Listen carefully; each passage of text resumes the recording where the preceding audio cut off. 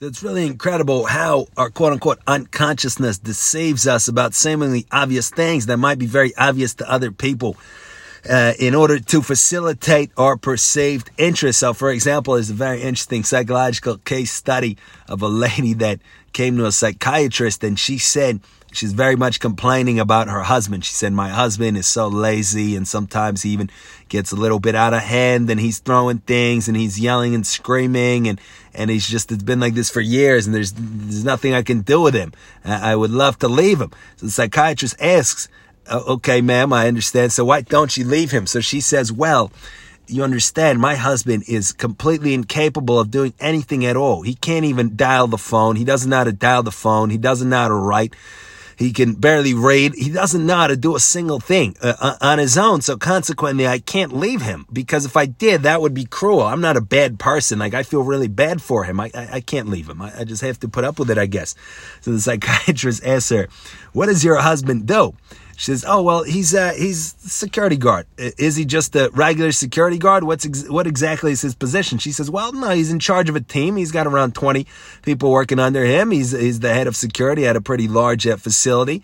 Psychiatrist asks her, ma'am, do you think that somebody that is capable of being in charge of around 20 people and heading the security of a large facility, which obviously necessitates very many transactions and interactions, including being able to dial the phone and use technology and equipment and talk with people and communicate, all kinds of things. Do you really think that your husband is as incapable as you think that he is? And her mouth dropped. She couldn't believe what she was hearing. She said, oh my goodness. You're right. Maybe he's just pretending. So she looked into it, and he was pretending. He simply wanted to guilt her out to make her feel bad. And he would say, I can't dial the phone. I can't write. I can't cook my own meals, and so forth and so on. So as soon as she clarified that, she was able to call out his BS and say that, if you don't stop it, you don't begin to behave better. I understand now your tricks. I'm not falling for them. I'm going to leave you. And the relationship improved. But the question is, how is it possible? And this went on over many, many years, maybe a decade, it'd say, whatever it was, long time. How is it possible that a person can have such a contradiction in their mind that to maintain that my husband is the head of a security team of 20 people and yet can't write, can't pick up the phone, yada, yada. We never think then to ask, can that be true? How it's because the unconsciousness, what we would call, took care of that and blinded the lady to that fact. Why? For whatever reason. Maybe on a certain level, she wanted to stay with him. Maybe on a certain level, she didn't want to encounter the stress of being on her own and having to move out or something like this. It could be very, very little things. We see sometimes how incredibly uncomfortable it is to get out of bed in the morning, to get up off the couch, and we're willing to BS ourselves, pardon the language, quite a great deal in order to avoid that discomfort. For example, we have to get up in the morning, but it's very cold, so we say, I don't feel good. It's just something like wrong with my stomach. Like I can't get up there. So we're willing to really make a lot of twists and turns to avoid these kinds of things. So it could be something like that they're in that situation. Like, I don't want to deal with now being single, with going through the divorce settlements, with moving out. It'll be very uncomfortable. It'll be very painful. So, but at the same time, I don't want to think of myself as a sucker that I'm going to put up with this kind of behavior from a person like that. So what I need to do, I need to flip it around so that I feel good about remaining in my situation.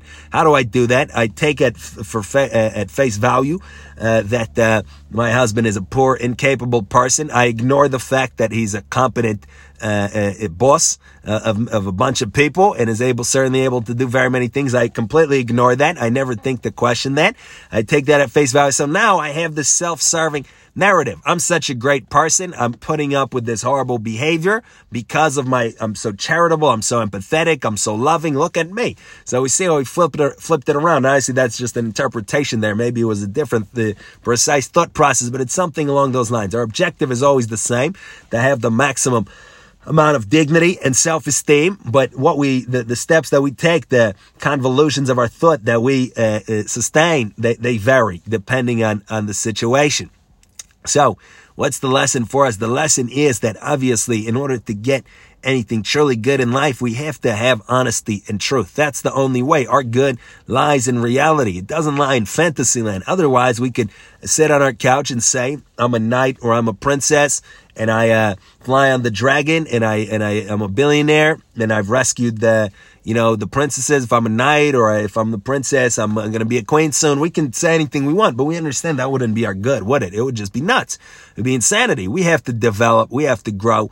We have to become mentally and emotionally and otherwise more and more mature and advanced. And we can only do that in reality. We can't do that if we're pretending to be, again, a princess or a knight or anything like that. So that's obvious, but it's the same thing even with these situations.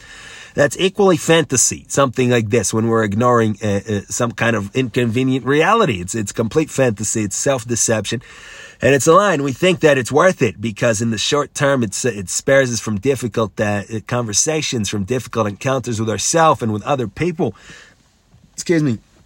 And with painful emotions. But obviously, ultimately, it's not worth it because ultimately we end up with a tiny personality. We end up with a diminution of our being, of our life, and we end up just a smaller individual than we could have been for whatever that's worth, and that's not a deal that we want to take. So the lesson then is that we have to be very brutally, painfully honest with ourselves and ask ourselves, where am I lying to myself? Because all of us are lying somewhere or other to ourselves. It's inevitable. Life is very tough. Very, very difficult to always be honest, especially if we don't have that habit and we weren't raised with that habit in mind. We're inevitably, we're gonna lie here and there to ourselves. Not only lie like your dress is looking good, your suit is looking nice, but lie like this, where there's an obvious thing where the next move would be maybe to leave the job that we're at, but we're lying to ourselves that it's about something. The next move would be to move into leave the relationship we're in. It's not working. To move to a different place, to begin to work out, to change our health habits, to advance our professional skills or our education, whatever the case may be. Obviously, on a deeper level, for all of us, the truth is we have to work on ourselves morally. To so say, we have to address our lower natures and try to rectify things there.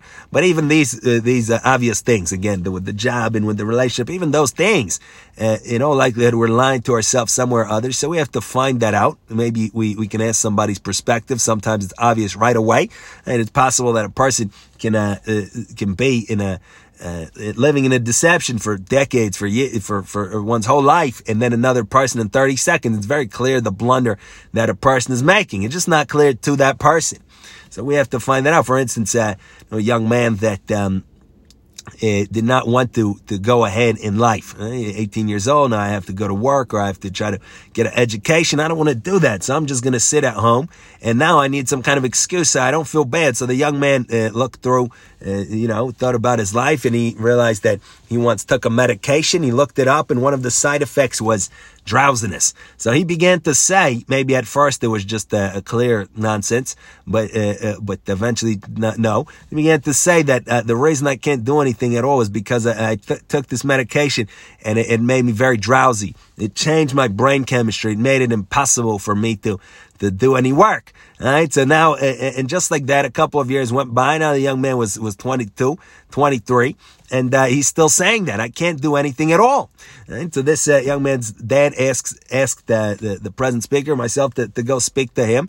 Obviously, in 30 seconds, it's obvious what the situation is. That he's saying, I once took this medication. It changed my brain. There's nothing at all I can do. So why don't you go seek help? No, I can't. I'm too tired to go seek help. It's not going to help. There's no way. There's nothing at all that can be done. It's completely impossible. So maybe it's because of your lack of toughness, your lack of mental attributes. He's like, no, I'm very tough. I'm just a stud, in all ways. It's just the medication. It has nothing to do with me. I'm incapacitated. It's like, I don't ask you to jump to the moon, right? Well, you can't ask me to work. You can't ask me to lead an active lifestyle because it's impossible. It changed my brain chemistry. So I said, okay, why don't you take the water bottle that's not even full? I think maybe it was full, but whatever. Take a water bottle and hold it out at arm's length and don't drop it till I tell you. Let's see how long you can hold it. So he held it just under a minute. His hand began to shake. Right away, he dropped it.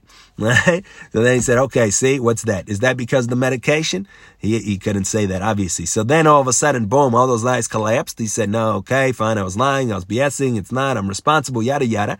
And he said, okay, I'm going to look for a job starting tomorrow, I'm going to wake up early, all these kinds of great things.